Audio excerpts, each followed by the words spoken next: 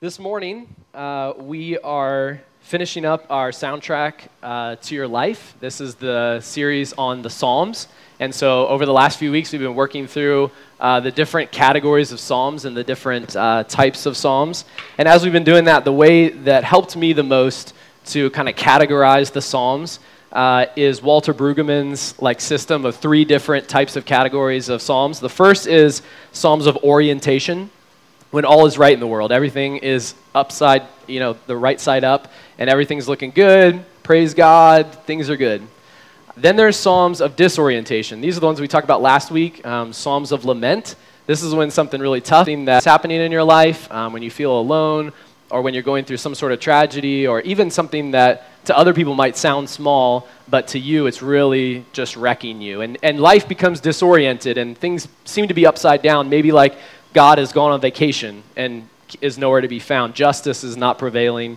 That's a psalm of disorientation. And then in the midst of a psalm of disorientation, the psalmist takes a turn. They turn the corner, and you begin to see the third type of psalm, which is a psalm of reorientation.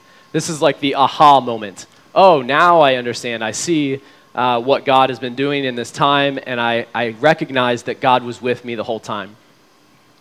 Coming out of disorientation and lament, we begin to see things in a new light. And we begin maybe something that was unclear to you before. After going through a time of struggle, all of a sudden it's clear now. And all of a sudden you've learned something and you see something from a different perspective. These are Psalms of reorientation, also known as Psalms of thanksgiving. Psalms of thanksgiving are taking an opportunity to show that you've reconnected with God, and all of a sudden you recognize this new thing he was trying to show you. Now, Psalms of thanksgiving are different from Psalms of praise. A few weeks ago, Carrie taught about Psalms of praise. A Psalm of praise is when we look at God and his characteristics of who he is. God is constant, God is all-knowing, and we thank God for those things. That's a Psalm of praise. That's a psalm of orientation in the beginning. After disorientation, we have reorientation, and you see things in a new light. This is a psalm of thanksgiving. It's looking back and saying, God, thank you for all you've done for me. Thank you for being constant. Thank you for providing for me and for protecting me. This is a psalm of thanksgiving. And that's what we're talking about today. I thought we'd get started with a song by a band called Andrew Peterson. I don't know if any of you guys have ever heard of the Andrew Peterson Band, but it's kind of a mellow band that we often turn on for our boys at night to go to sleep to. And this is one of my favorite songs. It's called Dancing in the Minefields. And if you listen to this part of it, you can kind of see how it's almost like a psalm. And in the midst of the song, he's recognizing, like he's coming out of the disorientation and rounding the corner and realizing that, hey, all these risks and all these things that we do in life, all the tough times are worth it in the end. So have a listen. Dancing in the minefields, we're sailing in the storms, and this is harder than we dreamed, but I believe that's what the promise is for. That's what the promise is for. So when I lose my way, find me, and when I lose love's chains, bind me at the end of all my faith, to the end of all my days. When I forget my name, remind me, 'cause we bear the light of the Son of Man, so there's nothing left to fear. So I'll walk with you in the shadowlands till the shadows disappear. 'Cause he promised not to leave us, and his promises are true. So in the face of all this chaos, maybe I can dance with you. So he's singing that song to his wife, and he's singing it about how all the chaos and things we've been through, it's like dancing in the minefields. It's kind of a cool song. Sometimes when we're going through a time of disorientation, it really seems like God has completely abandoned us. It seems like things are completely out of control. But then when you round the corner, you see that God was there the whole time, and that God is always seated on his throne, that God is not out of control, that God hasn't gone on vacation, I love one of the names for God in the Old Testament. It's a Hebrew name, and it's El Roi. And El Roi simply means God sees. There's a great picture of this in the Gospels. In John chapter 6, there's a story of the disciples of Jesus were out on a boat out in the middle of a lake, and they were 3 to 4 miles out on the lake. There's this big storm. And from the shore, walking on the beach, Jesus can see 3 to 4 miles, which is hard enough, through a storm in the night. He sees them, and he walks across the water out to them. And that's just a reminder to me of El Roi, that God sees what's happening, and he sees what's going to happen. God knows the long game in your life. He knows what happens in the end. He knows what happens 3 years from now. God is well aware of what's happening. He knows that if you walk with your dad through the struggles of cancer, that maybe 5 years down the road, you might be able to walk another friend through the struggles of cancer because you have experienced it in an intimate way. And God knows that even though it's a really tough thing to go through, that in the end, there is something to come out of it. He knows that maybe something you encountered as a child, that someday, that tough moment, you might be able to walk through with someone else later. God sees that. I believe that God shapes us through our experiences, that God knows what is to come. There's a great author named Nassim Taleb, and he wrote this book called Anti-Fragile, and the byline is Things That Gain from Disorder. In the book, he talks about how anti-fragile is something that gets better when pressure is applied. This is a quote from the book. Anti-fragility is beyond resilience or robustness. The resilient simply resists shock and stays the same. The anti-fragile gets better. That's us. We are the anti-fragile.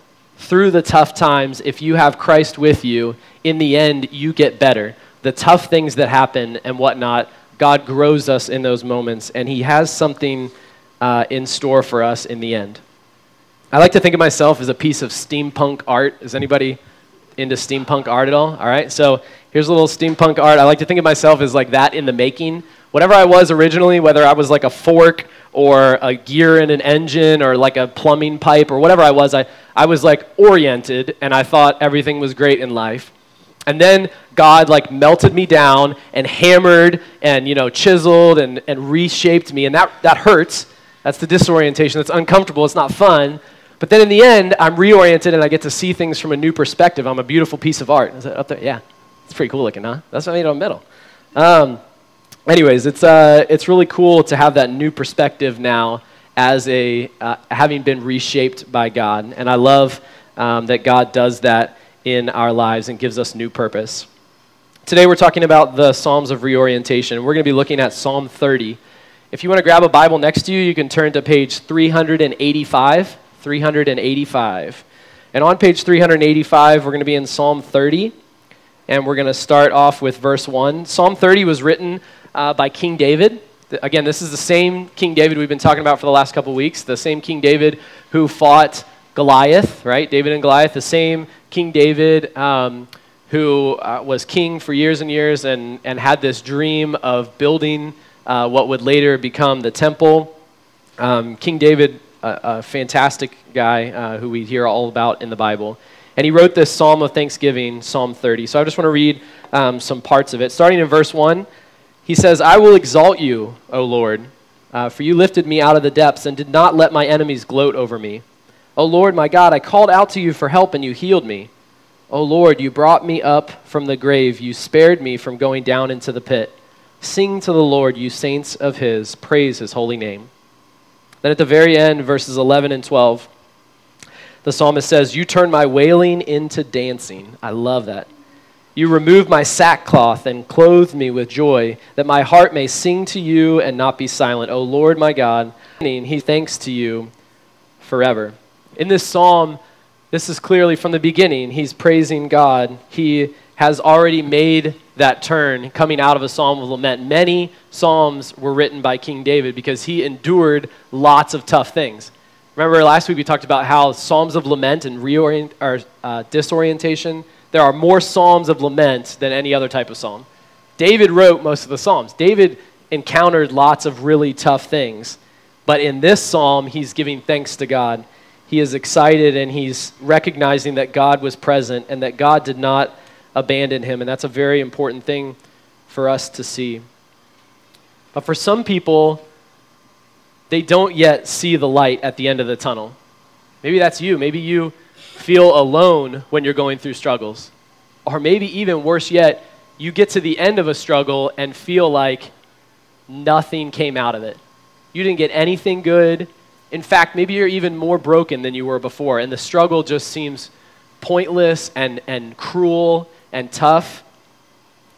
I want to tell you this morning that if you haven't heard this yet, the missing link, the one who could be walking beside you and never leaving you alone, the light at the end of the tunnel, it's Jesus Christ. He is the one who will never forsake or abandon you. He will never leave you. God's Son, he came to earth and he lived out every one of these Psalms. Jesus got to experience humanity's pain through the Psalms of Lament. And on the other side, he got to praise God and thank him for all the things he has done. And so that's the God who we believe established a kingdom here and now, today. It's a kingdom of love, and it's a kingdom that you can be a part of. So I want to invite you that if maybe today that's the first time you're hearing that, or maybe today something strikes a chord with you, find somebody with a badge. Don't leave today without talking to someone about Jesus being that person in your life who is always there with you, who walks through with you, and gives you a reason to be thankful, what we're talking about today. See, I believe that Christ's kingdom is here and now in our midst. I kind of see it as lots of little bits of heaven, kind of like sprinkling down from heaven. Like there's a hole in heaven, and it's just kind of like sifting down into the earth. And us as Christians, as we live our lives, we are exposing those things. We're showing those things, making them more like shining a light on them for people to see. I think that's how Jesus lived his life. Every action that he took was to reveal heaven on earth, was to show people that God was present and that God had been present all along and he will be forever. So if you want to be a part of that, find someone today and talk to them.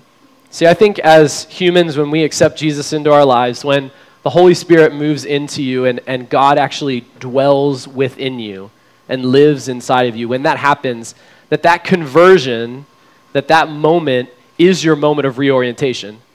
That all of a sudden now, because the Holy Spirit is in you and because you've accepted Christ, you can now see things with a different perspective. You view things differently.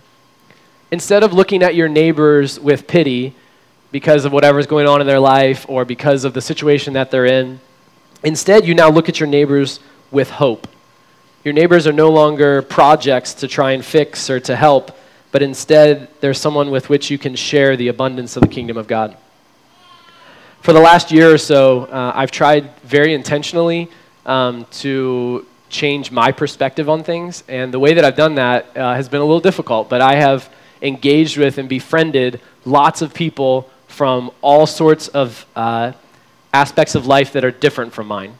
So I intentionally sought out people and befriended people who were of a different race of me, who were from a different country, who encountered a different culture when they were growing up, or maybe are in a completely different socioeconomic class than I am, or who are a different age than I am, or a different life stage than I am, different political views, different gender, all of these things.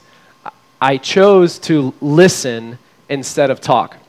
And if you know me, I love to talk. So that was quite a challenge. But the really cool thing that God did is that in that time of listening and starting to see things with a new perspective from other people's point of view, what God did is he didn't give me better arguments to argue against people.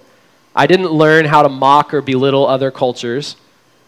Instead, I learned how to better love my neighbor and how to better be there with them and expose God's kingdom here on earth to them. I hear things differently now.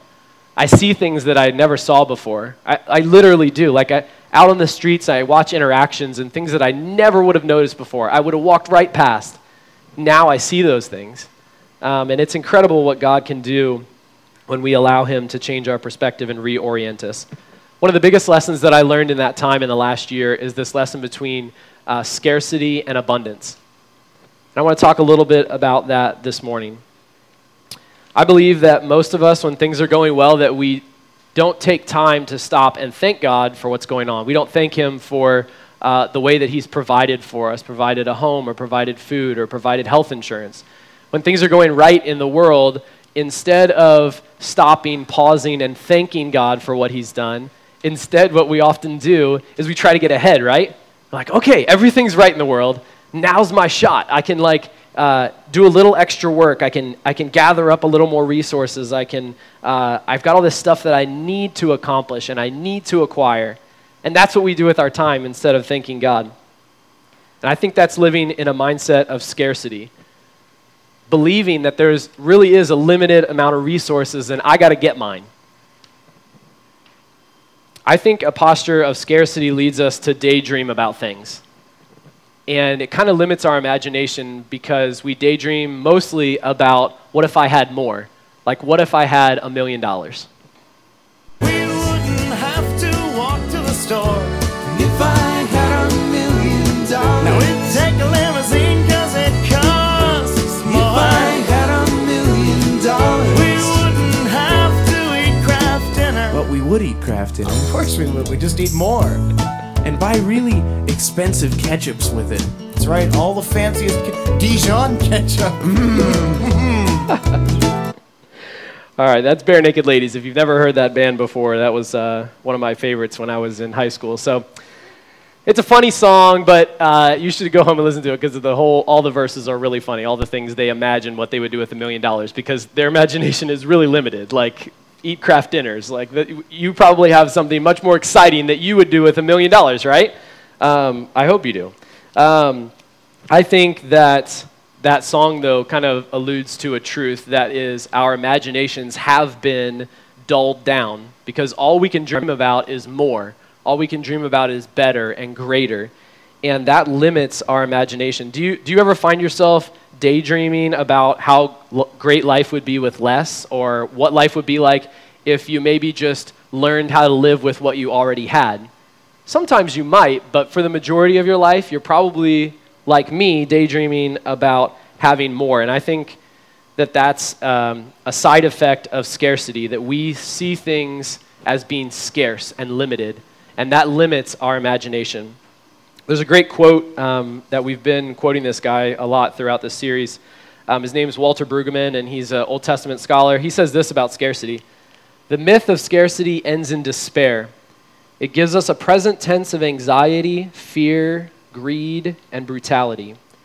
It produces child and wife abuse, indifference to the poor, the buildup of armaments, divisions between people, and environmental racism.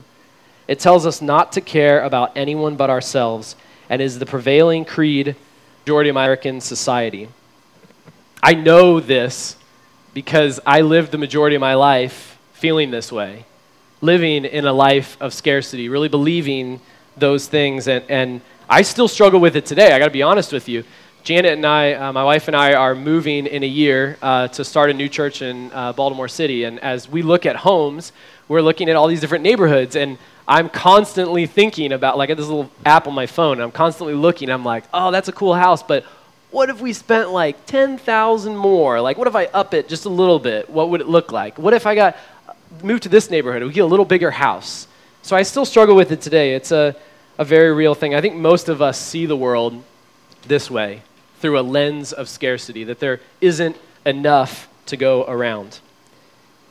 And living a life of scarcity, instead of recognizing the abundance of what God has done, of the generosity that he has heaped upon us, it's really a sad way to live. It's not uplifting. I think that Satan has tricked us into believing that there's not enough to go around. I think it's the work of Satan. We live in this panicked state of fear, never knowing when our stuff will run out or if we've accumulated enough stuff. Perhaps the most extreme example of this is a television show called Doomsday Preppers. Anybody a prepper fan, huh? Come on, nobody? All right, this show is hilarious. You got to go home and look it up. It's probably wrong of me to laugh at these people because they have something going on. But they essentially, these folks spend tens of thousands of dollars, many, many hours a week living in fear. gathering stuff, hoarding supplies and resources, buying land, building bunkers, walking around with gas masks everywhere they go. Like, these people are living in a mindset of scarcity, like, to the nth degree. And I understand that's an extreme example, and most of us don't walk around with gas masks. Anybody gas mask in here this morning? No? So most of us don't really live that way every day, but I think we do to a degree. I think to a degree, if you're like me, your pantry is always stocked. You've got extra stuff in your pantry that sometimes we like clean out our pantries, right? Because we have so much stuff that there's stuff like hidden in the back that we never use, and we got to throw it out because it goes out of date. We have extra bedrooms collecting dust. We end up renting storage units because our already packed homes can't fit everything that we own, and so we rent a space to keep our stuff. We hoard extra monies. We have insurance policies for everything from our health to home, from your life to a laptop. We have insurance for everything. And if you take a step back from that, just think about how exhausting that is. Maybe you're exhausted. Maybe you're like me and you're at a point where you're like, oh, this is just tiring. I can't keep up with all of this. I can't remember to pay all of these insurances because we have so many of them. This is overwhelming. A life of scarcity is not an exciting life. It's not a healthy life to live. It's overwhelming. And when I read this book, when I read the Bible, that's not what I see heaven on earth looking like. That's not what I see Jesus describing. That's not the way that I see Jesus living. I see him living out of abundance, and I see him showing people over and over again that God has created enough. He gave us the right amount of food in the world. He gave us the right amount of land. We don't have to grab and hold and hoard. He gave us the right amount of time. How many of you have ever said, I wish God would have given us one more hour in the day? I don't think God got it wrong. I don't think when he was creating back in the day, he couldn't see what was happening. Remember, God is El Roy. He can see. He knew what culture in America and Silver Spring today would look like. He knew the life we'd be living. So God prepared, he knew, and he gave us an abundant amount of stuff. He didn't get it wrong. And he gave us abundance so that we don't have to live in fear, so that we don't have to hoard resources or strive to collect more. Instead, we can live a life of abundance and live in the realization of that and show it by the way that we live. See, I believe that from the moment that Jesus rose from the grave, his kingdom was established here on earth. And that it is established now, today. We don't have to wait until heaven to be in his kingdom. We don't have to wait until we die. And it's a kingdom of abundance, not of scarcity. Go back and read the Gospels and see the words that Jesus says. See the countless times when he comes to feed thousands of people and everyone says there's a scarcity, there's not enough. And Jesus says, no, there's an abundance. Let's share, let's give. These are the ways of Jesus. I believe that as citizens of the kingdom of God, it's our job and it's our duty to expose to people the redemption that's happening in the created world all around us. It's happening every day. And we have not just the job, but we have the awesome privilege of being able to share with other people how abundant God's kingdom is and to watch them lift that load off their shoulders and just recognize that there is an abundance and they no longer have to live in that way. We get to shine the light on the good things that God's doing in people's lives, and we get to name Jesus in those moments. And we get to give him the credit for the abundant provision and blessings in our life. I think when you start seeing life from an abundant perspective versus a perspective of scarcity, when you start to live that way, that you won't be able to help yourself, you will have to be grateful. You just won't be able to contain it. You'll have to be thankful. And these Psalms of Thanksgiving give us the words to do that. They give us the ability. They put words to our emotions and our thoughts and our feelings in those times and allow us to thank God for what he's done for us. And there are many of them throughout Scripture. But again, today, we're in Psalm 30. I think it's page 385 in your Bible. And now I want to read probably the most popular verse out of this. You may have heard it before, but I want to focus on it for a few minutes. It's verse 5. Psalm 30, verse 5. It says this: For his anger, talking about God, lasts only a moment, but his favor lasts a lifetime. Weeping may remain for a night, or sorrow may remain for a night, but rejoicing comes in the morning. Sorrow may last through the night. Another version says, sorrow may last through the night, but joy comes with the morning. As I was reading through this psalm, I was reading over all these commentaries, right? Old dead guys who wrote really cool stuff about the scripture and all the little things that you and I who don't get to pour through and spend so much time in the scripture, these men wrote these incredible things, and women. One of the guys, his name is Barnes, and he wrote these incredible commentaries I love to read. He says about verse 5, sorrow may last through the night, but joy comes with the morning. He says that sorrow is like a stranger. It's like a wanderer who's like roaming the streets and knocks on your door late at night, comes in and just needs a place to stay and stays for the night. And you're kind of disoriented, right? It's nighttime. You let him in and you're hospitable. You give him a place to stay. But then when you wake up in the morning, it's gone. Sorrow's gone. Joy, on the other hand, is a permanent resident. Joy has moved in. Joy is taking up settlement inside of you, in your soul. And that's the way that we who live in the kingdom of God live. Joy is a permanent resident. And I believe that the effect of the abundant joy that we have, the effect of on our life, is that we become thankful, that we become grateful. If you're like me, when you read through the Psalms of reorientation and thanksgiving, chances are it stirs some emotions in you. It stirred a lot of emotions in me, but probably the biggest emotion that it stirred in me is recognizing God's abundance and seeing what he's done for me, even in the tough times, like looking back and thinking about all the things that God has done in my family. I look at those things on one hand, the abundance of God, and then on the other hand, I look at my neighbors and my family members, and I look at their mind frame of scarcity. Some of them, it is just a mind frame. They live in such a way that shows that they think there's a scarcity, right? They're collecting, hoarding, gathering, when really they already have enough. And others truly are living in scarcity. They might not have a home or have health insurance or have food.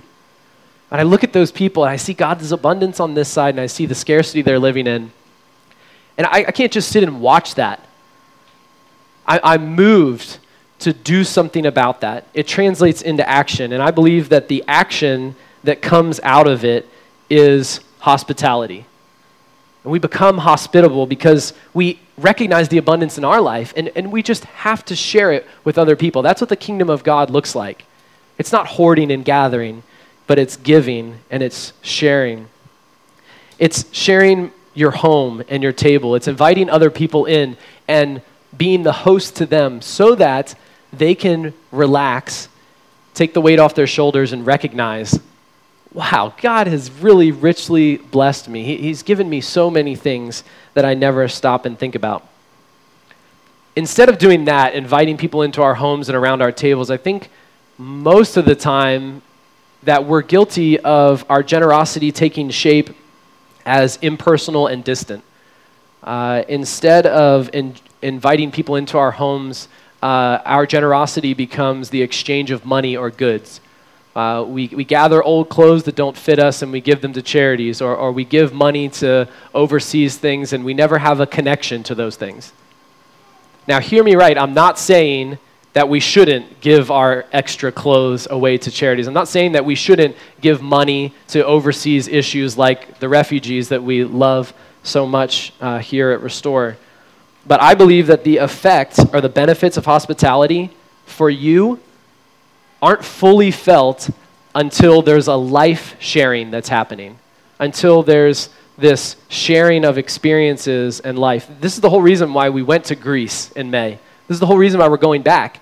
So many people ask, you're spending all these thousands of dollars, all of this vacation time, everything, you're spending all of that to go over and spend a week with these people. And what are you really accomplishing? Couldn't you just send those thousands of dollars to those people? Wouldn't that support them for months and months?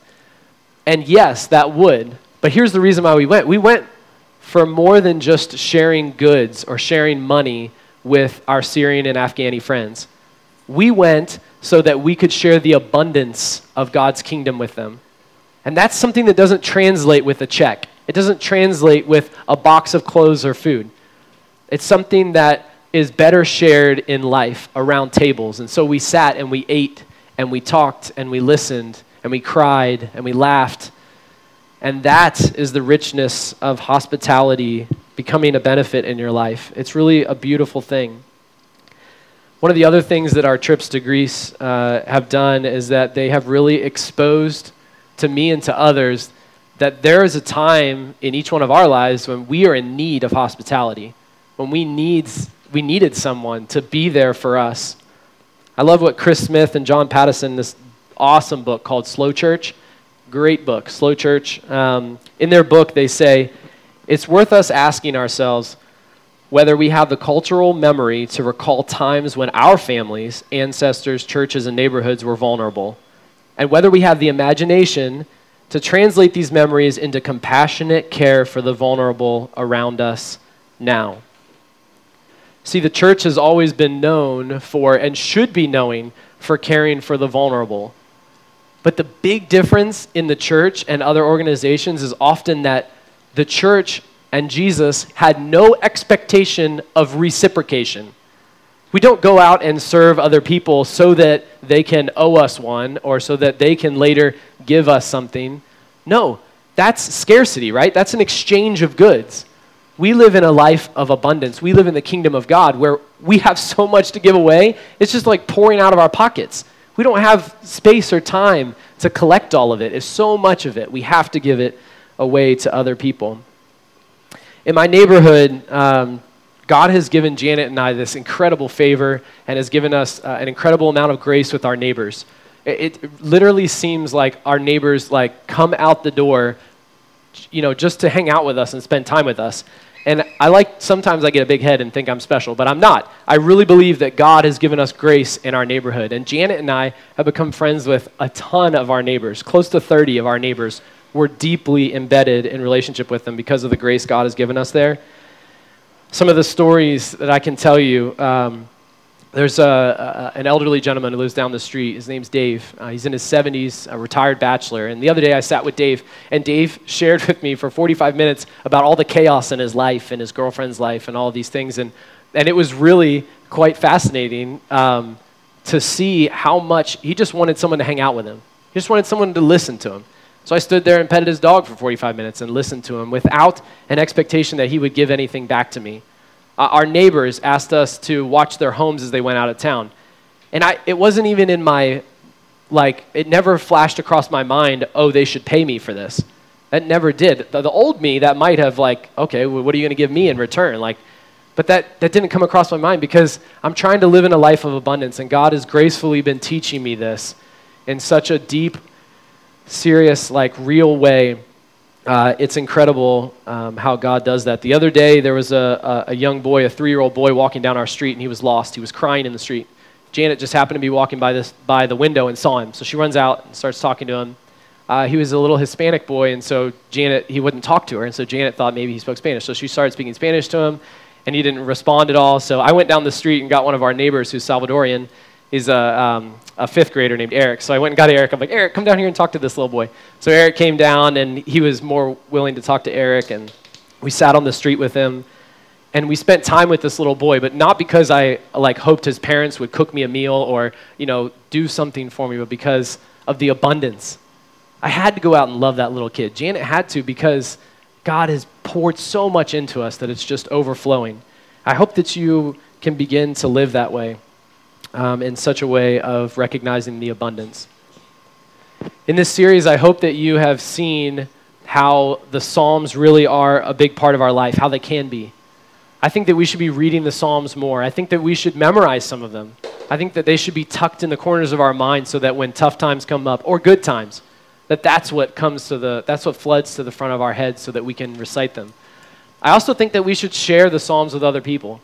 I think that we should tell other people, we should read them in front of our friends and family and neighbors and share God's word and a blessing to them. No matter what you are going through in life, no matter where you are, I believe that there's a psalm that's for you. Whether it's a psalm of orientation when you're praising God for who he is, that he's the constant, present provider, or whether it's in a time of disorientation Maybe you are enduring a time of lament, a really tough struggle that you're going through, and you need to recognize that God has provided abundantly for your needs. I want you to take a listen to this song. This is a band called Need to Breathe that many of you have probably heard of. And this is kind of another song where the turn is being made out of disorientation and into reorientation, beginning to praise God.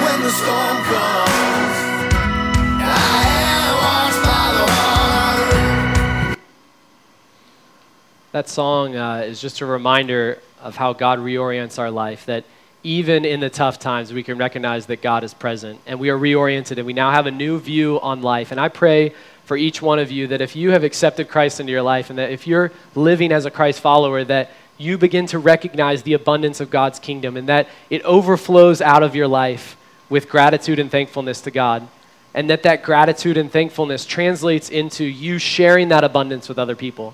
I pray that each one of us would become more hospitable with our neighbors, that we would love them in real, genuine, around the table, meal sharing type ways. I pray that for you this morning. God, you are great.